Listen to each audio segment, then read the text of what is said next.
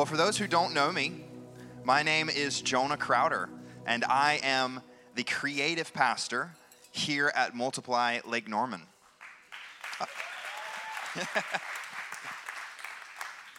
Well, thank you, but y'all haven't even heard me yet. Awesome. So, as weekly attendees know, we are at the very end of our 16-week study on the book of Romans. So, I have been tasked with closing out the entire series. Yay. Awesome. And so, don't worry, if you weren't able to make it to the last 15 weeks, I'm going to do a little review. But get ready, because I'm about to sum up 16 chapters of the Bible in the next 30 minutes or so, right? So pray for me, because this is going to be a lot of scripture. Awesome. Well, while in Corinth, Paul was writing a letter to the churches that were meeting in Rome. Paul not only wrote to the Jews, but also to the Gentiles. Recall back in Acts 9, when Saul, whose name had not yet been changed to Paul, was blinded by the Lord on the road to Damascus. The Lord spoke to a man named Ananias and said, "Go and minister to Saul." Ananias, of course, was very hesitant about this because Saul was a wicked, wicked man. Acts 9:15 says, "But the Lord said to Ananias, 'Go, this man is my chosen instrument to proclaim my name to the Gentiles and their kings and to the people of Israel.'" So at this time, there was a lot of dissension between the Jews and the Gentiles. The Jews claimed that the Gentiles are not worthy of salvation because they are not God's chosen people, right? But thankfully, we know that Jesus died on the cross for everyone to have the opportunity for salvation. And of course, John 3:16 is where we know this from, because for God so loved the world that he gave his one and only Son, that whoever believes in him shall not perish but have eternal life. So after salvation, Saul, whose name was now changed to Paul, took some time to study before going into ministry. Now, skip ahead. After 2 full missionary journeys, Paul was staying at Corinth and wrote an instructional letter to the churches in Rome, which is what we now know as the book of Romans. Now, as we're doing this review, keep in mind that the Bible was not written in a chapter-verse format. Paul didn't say, "And Romans 8:1, therefore there is now no condemnation," right? He didn't say that. He wrote it sequentially as a continual thought to Rome. The first few chapters of Romans, Paul brings to light that both Jews and Gentiles are sinners in need of a Savior, and that salvation is not reserved for only the people who followed the strict code of conduct for the Jews, the law of Moses. You see, the Jews held themselves on like a pedestal of sorts, because just by being Jews, by being circumcised, by keeping the seventh day and not doing any work on it, and eating a certain type of food and not eating a certain type of food, Jews considered themselves better than every other person, right? So Paul wanted to stress to the church in Rome that everyone, including Jews, are sinners in need of a Savior. And that just by following a set of rules is not the key to salvation, but faith in the Lord Jesus Christ. Romans 3:9, "For we have already made the charge that Jews and Gentiles alike are all under the power of sin." Verse 23, "For all have sinned and fallen short of the glory of God." Verse 28 through 29, "For we maintain that a person is justified by faith apart from the works of the law. Or is God the God of Jews only? Is he not the God of Gentiles too? Yes, of Gentiles too. Because the law of Moses commanded all Jews to be circumcised, the Jews were also claiming that Gentiles had to be circumcised as well. So, the Jews were like, okay, I guess because of the death on the cross, Gentiles can now be saved now. But not unless they become circumcised. They eat certain things. and they follow a strict code like the Jews do. But Paul is saying that the salvation and death on the cross marks a new covenant that is not based on your actions, but rather based on your faith in Jesus. So basically that means that it doesn't matter how many good deeds you do if they're not based in faith in Jesus. So in the next few chapters of Romans, Paul speaks of the justification everyone has in Christ Jesus when they put their faith in him. Romans 5, 1 through 2. Therefore, since we have been justified through faith, we have peace with God through our Lord Jesus Christ, through whom we have gained access by faith into his grace in which we now stand. That means that anyone now has the opportunity to receive salvation, but not through their good works as the Jews believed, but rather through their faith in Jesus. Now, Paul further emphasizes that because of the death on the cross, Jesus has overcome the sin of man, the sin of Adam. Now, don't get confused, because Paul is not saying that I can just go around committing sin, and because of grace, I can just ask for forgiveness at the end of the day and all's Gucci, right? That's not what he's saying. So don't think that you can just go around and sin, and then because of grace, we're all good. That's not what he's saying. Look at Romans 6. Shall we go on sinning so that grace may increase? By no means. We are those who have died to sin. How can we live in it any longer? Or don't you know that all of us who were baptized into Christ Jesus were baptized into his death? We were therefore buried with him through baptism into death, in order that just as Christ was raised from the dead through the glory of the Father, we too may live a new life.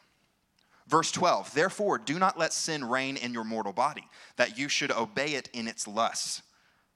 Verse 23, for the wages of sin is death, but the gift of God is eternal life in Christ Jesus our Lord. Now, I'm going to throw it back to my junior Bible quiz days, right? So in junior Bible quiz, we learned to memorize scripture, right? And how did we do that? Well, I mean, we were young, right? So we learned to memorize scripture by putting it to songs, right? So, no shame, but I'm definitely about to sing y'all a song real quick. Sounds good. So, we learned this verse by saying, for the wages of sin is death, but the gift of God is eternal life in Christ Jesus our Lord. Romans 6 and 23. Right? Oh, thank you. So with this verse, Paul is saying, in order for us to live a life of grace that God is wanting us to live, we must put away our sin and live a life of sanctification. Now, recall that sanctification is being separated from sin and set apart to serve God. And how do we do that? By repentance, right? And repentance, remember, is not asking for forgiveness, but it's rather turning away from your sin. Then, of course, the wonderful chapter 8, where Paul shows that when you are living the life God desires you to live, free of sin of the flesh and fully aligned with the Spirit, nothing can condemn you. Therefore, there is now no condemnation for those who are in Christ Jesus, because through Christ Jesus, the law of the Spirit who gives life has set you free from the law of sin and death. To those who are in Christ Jesus implies living a righteous life. So, it does not mean you can go around sinning and there's still no condemnation. That, okay, after I accepted Jesus into my heart, I'm saved now. Now I can do whatever I want because there's no condemnation. That's not what this means. It means that there is no condemnation as long as you are living a righteous life free of sin. Paul ends the section by saying, for I am convinced that neither death nor life, neither angels nor demons, neither the present nor the future, nor any powers, neither height nor depth, nor anything else in all creation will be able to separate us from the love of God that is in Christ Jesus our Lord. Nothing can separate us from God's love. Chapters 9 through 11 reminds the reader that God's chosen people, Israel, have rejected God, but they can be restored by the grace that comes through faith in Jesus. Chapter 10, verse 9, if you confess with your mouth that Jesus is Lord and believe in your heart that God raised him from the dead, you will be saved. As Dr. Frank Turek outlined, Romans 1 through 11 is all about how to get right with God. And Romans 12 through 16 is all about how to live right for God. So Paul writes in the 12th chapter of Romans, how to discern God's will and live your life in a way that will honor God. Verse 2, do not conform to the pattern of this world, but be transformed by the renewing of your mind. Then you will be able to test and approve what God's will is, his good, pleasing, and perfect will. Now, verses 9 through 21 are basically like a little mini-series on how to live as a Christian, right? So I'm going to highlight one of those. Verse 18, if it is possible, as far as it depends on you, live at peace with everyone. Do not take revenge, my dear friends, but leave room for God's wrath. For it is written, it is mine to avenge, I will repay, says the Lord. You know, sometimes, as I'm sure you all do, I wish that certain passages in Scripture just weren't in there, right? Because he's saying, have peace, right? But it would be so much easier to just let someone have it, right? But Paul is specifically saying, as much as it depends on you, make peace. Now, don't get me wrong. You need to defend what is indisputable. Don't just roll over if something that you know to be true, right? That's what you need to do, which is what Paul is talking about in chapter 14. But first, chapter 13, which is about our duty to the government. How do we, as Christians, live according to the Bible while still being under the authority figures that God has allowed to be put into place? To reference Dr. Frank Turek's talk on Romans 13 a few weeks ago, yes, you have a duty to government, but you have a greater duty to God. You must be a good citizen. In fact, try to be the best citizen you can be until they try to get you to sin. If they try to get you to sin, even if they tell you you cannot do something that the Lord has specifically told you to do, that is when you must go the other way. Now, the last 3 chapters of Romans are all talking about how to live as Christians among people. Chapters 14 and 15 are discussing not mistaking the minor disputable issues with the major indisputable matters of the gospel. So Paul is saying this to put a stop to the divide of the Jews saying that Gentiles cannot be saved unless they follow the strict law of Moses. But Jesus' death on the cross marked the beginning of a new covenant, one that does not rely on physical rules and regulations, but one that is based on salvation and then sanctification. Paul is saying that with a new covenant, you do have the freedom to eat or drink what you want. And circumcision is not a requirement for salvation. And doing work on the 7th day does not get you kicked out of heaven. Right? So, Romans 14, 16 through 17. Therefore, do not let what you know is good be spoken of as evil. For the kingdom of God is not a matter of eating and drinking, but of righteousness, peace, and joy in the Holy Spirit. However, Paul continues in verse 20 by saying, all food is clean, but it is wrong for a person to eat anything that causes someone else to stumble. So even though we have freedom in Christ to do these things, if someone has a personal conviction, it is up to us not to express our freedom in Christ around those people. In other words, don't do anything that could cause your brother to stumble, even if it might not be a sin for you, right? So, as a whole, Paul's letter to the church in Rome expresses the importance of aligning your life with Jesus. After salvation, pursue a life of sanctification. Know your duty to the government and how that aligns with your duty to God. And don't get caught up mistaking minor disputable things as major indisputable things. Woo! We did it. We reviewed. So, we've now arrived at Romans 16, which is Paul's final conclusion to the letter to the churches in Rome. All right, let's do some more reading. I commend to you our sister Phoebe, a deacon of the church in Cenchrea. I ask you to receive her in the Lord in a way worthy of his people and to give her any help she may need from you. For she has been the benefactor of many people, including me. Greet Priscilla and Aquila, my co-workers in Christ Jesus. They risked their lives for me. Not only I, but all the church of the Gentiles are grateful to them.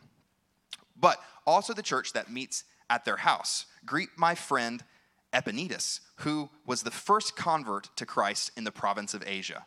Greet Mary, who worked very hard for you. I'm with you. It's a little boring. Let's skip. Greet Asyncritus, Phlegon, Hermes, Patrobas, Hermas, and the other brothers and sisters with them. Greet Philologus, Julia, Nersius, and his sister, and Olympus, and all the Lord's people who are with them. Okay, I get it. I know what you're all thinking.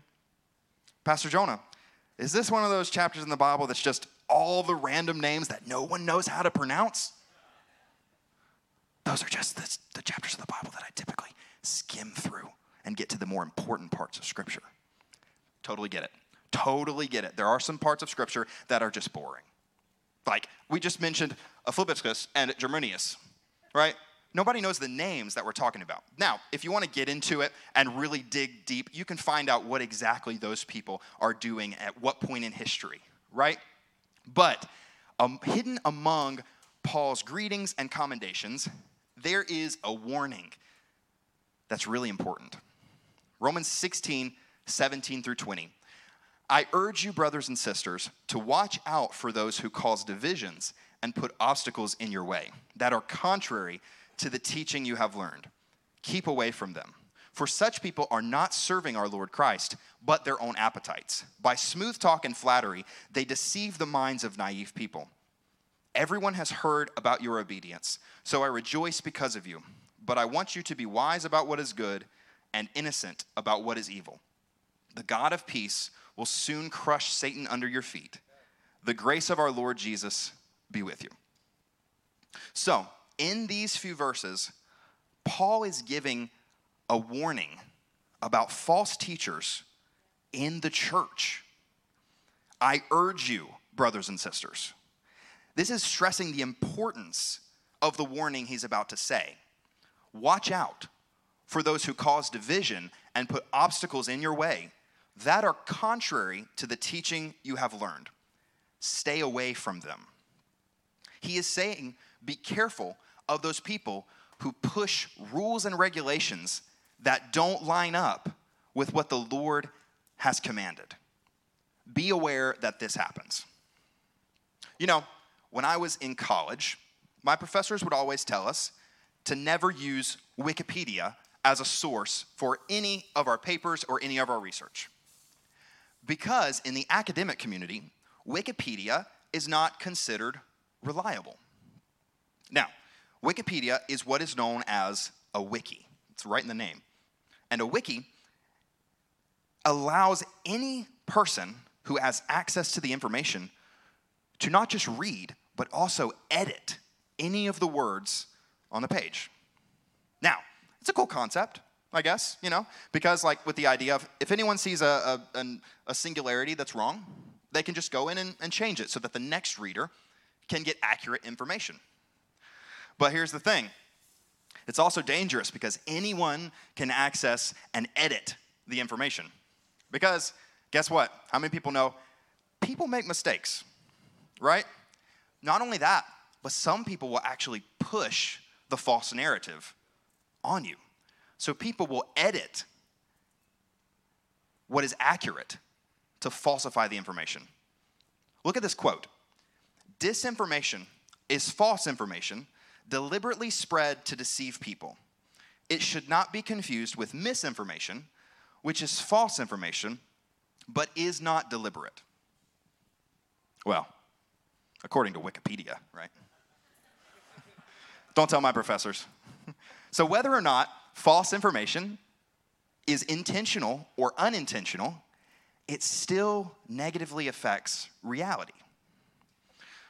So in Romans 16, Paul is discussing false teachers, fake leaders, people who are adding their own narrative into the scripture as factual.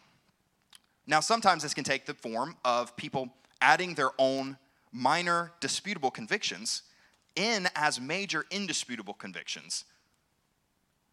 And as we study as Romans 14, personal convictions that are not major indisputable convictions may not be convictions for everyone. But that's okay. But be careful not to push your own personal convictions on other people as if it was an indisputable matter of the gospel. In Romans 16, Paul is urging us to be careful not to believe the lies of false teachers who spread false information about the scriptures through disinformation or misinformation. Paul even says, keep away from them. Now, he's not talking about the physical sense, like, oh, stay 6 feet away from someone and we're going to be good, right? That's not what he's talking about. He's talking about don't let your mind believe the things that they say, but rather put your trust in God. So do not necessarily believe their words. Speaking of false teachers, Paul says, for such people are not serving our Lord Christ, but their own appetites. By smooth talk and flattery, they deceive the minds of naive people. Appetites isn't referring to gluttony, right? It's referring to their own selfish ambition.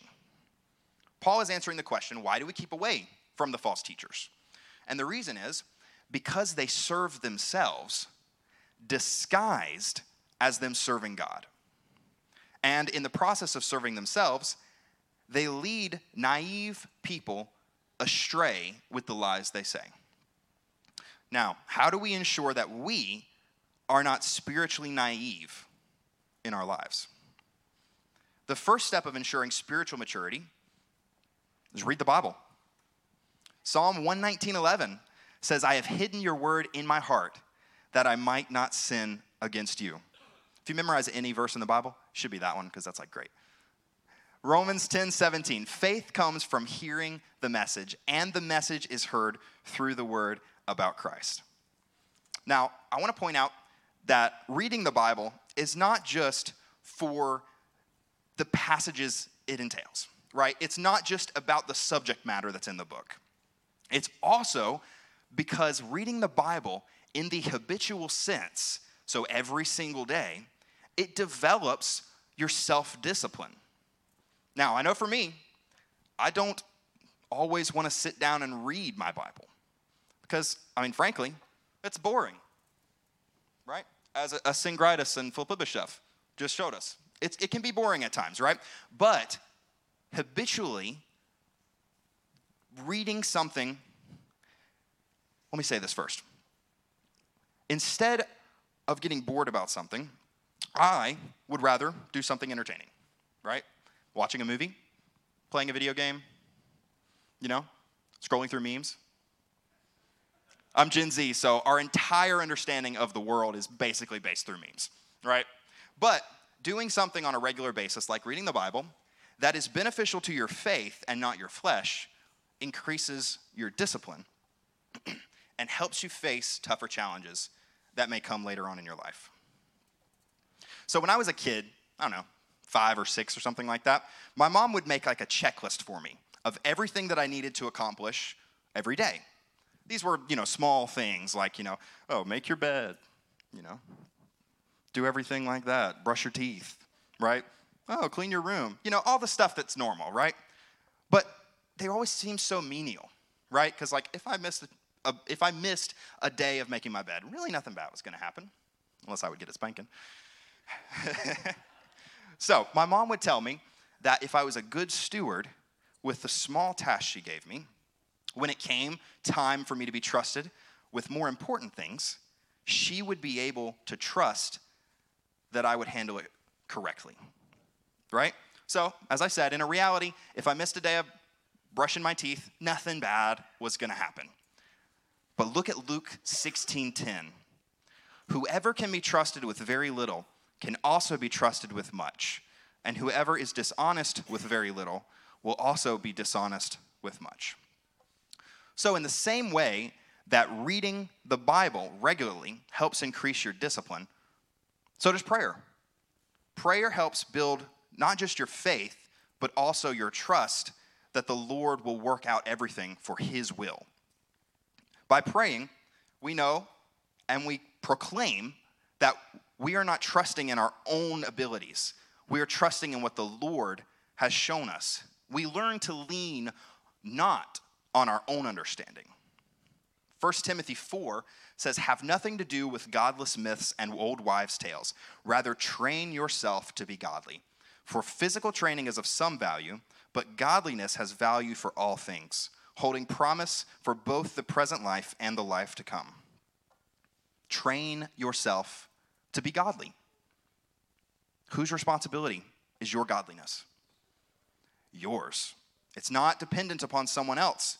It is all on you. 1 Thessalonians 5 says, rejoice always, pray continually, give thanks in all circumstances, for this is God's will for you in Christ Jesus. Other versions of the Bible are translated to pray without ceasing. In other words, never stop talking with God. Build your trust in this, because praying without ceasing shows that you trust fully what the Lord would have done in your life. It shows us that we are not leaning on our own understanding, but because we pray continually, our hope and our faith is put into Jesus. Lord, I will trust the words you say, even though I might have a different way of going about it. Lord, protect me as I drive. Lord, keep me calm because this person just cut me off in traffic, right? Lord, help me to make my bed. Pray continually. Pray through the hard things.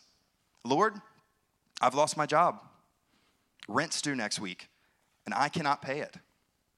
But I trust in you, and I know you will provide if that is your will. In addition to reading the word regularly and praying without ceasing, I would encourage you to find mentors. But here's the thing. Find a mentor who is trustworthy, who is not living a life of sin. And I would encourage you to always pray about the advice that they give you. Because whose responsibility is your godliness? Your own, right? Paul continues by saying, everyone has heard about your obedience, so I rejoice because of you. But I want you to be wise about what is good and innocent about what is evil. Man. So not only are we supposed to avoid committing sin, but we're also supposed to avoid even furthering our knowledge of sin. So a spiritually mature Christian who is not naive about spiritual matters has a thorough understanding of the indisputable aspects of the gospel and is not furthering their knowledge of sin. So wisdom and knowledge, they help you navigate difficulties. It's almost always better to have more knowledge and more understanding about any subject in life, except when it comes to sin. Because even the knowledge of sin is evil. Think back to Adam and Eve in Genesis 2. And the Lord God commanded the man, you are free to eat from any tree in the garden, but you must not eat from the tree of knowledge of good and evil, for when you eat from it, you will certainly die. God wanted to keep Adam and Eve innocent of even knowing sin was a thing, because even the knowledge of sin is evil. And, as we read earlier in Romans, the wages of sin is death. So they will surely die just because they have a knowledge of sin. But here's the question. What happens if we introduce the knowledge of evil to the innocent? What about us who are parents? I'm not. What about a guardian? What about an older brother or an older sister? Be careful of wrongfully introducing the knowledge of sin and the knowledge of evil to the innocent, because that is not their sin, but it could be yours. Be careful about what movies and TV shows that you watch in front of your kids. What about video games, social media, memes, the internet? Be careful, because evil is often right behind the door. Paul continues by saying, the God of peace will soon crush Satan under your feet. This is just reassuring that the Lord's victory is a guarantee. The grace of our Lord Jesus be with you. Saul was an evil, evil man. He traveled around targeting Christians for persecution.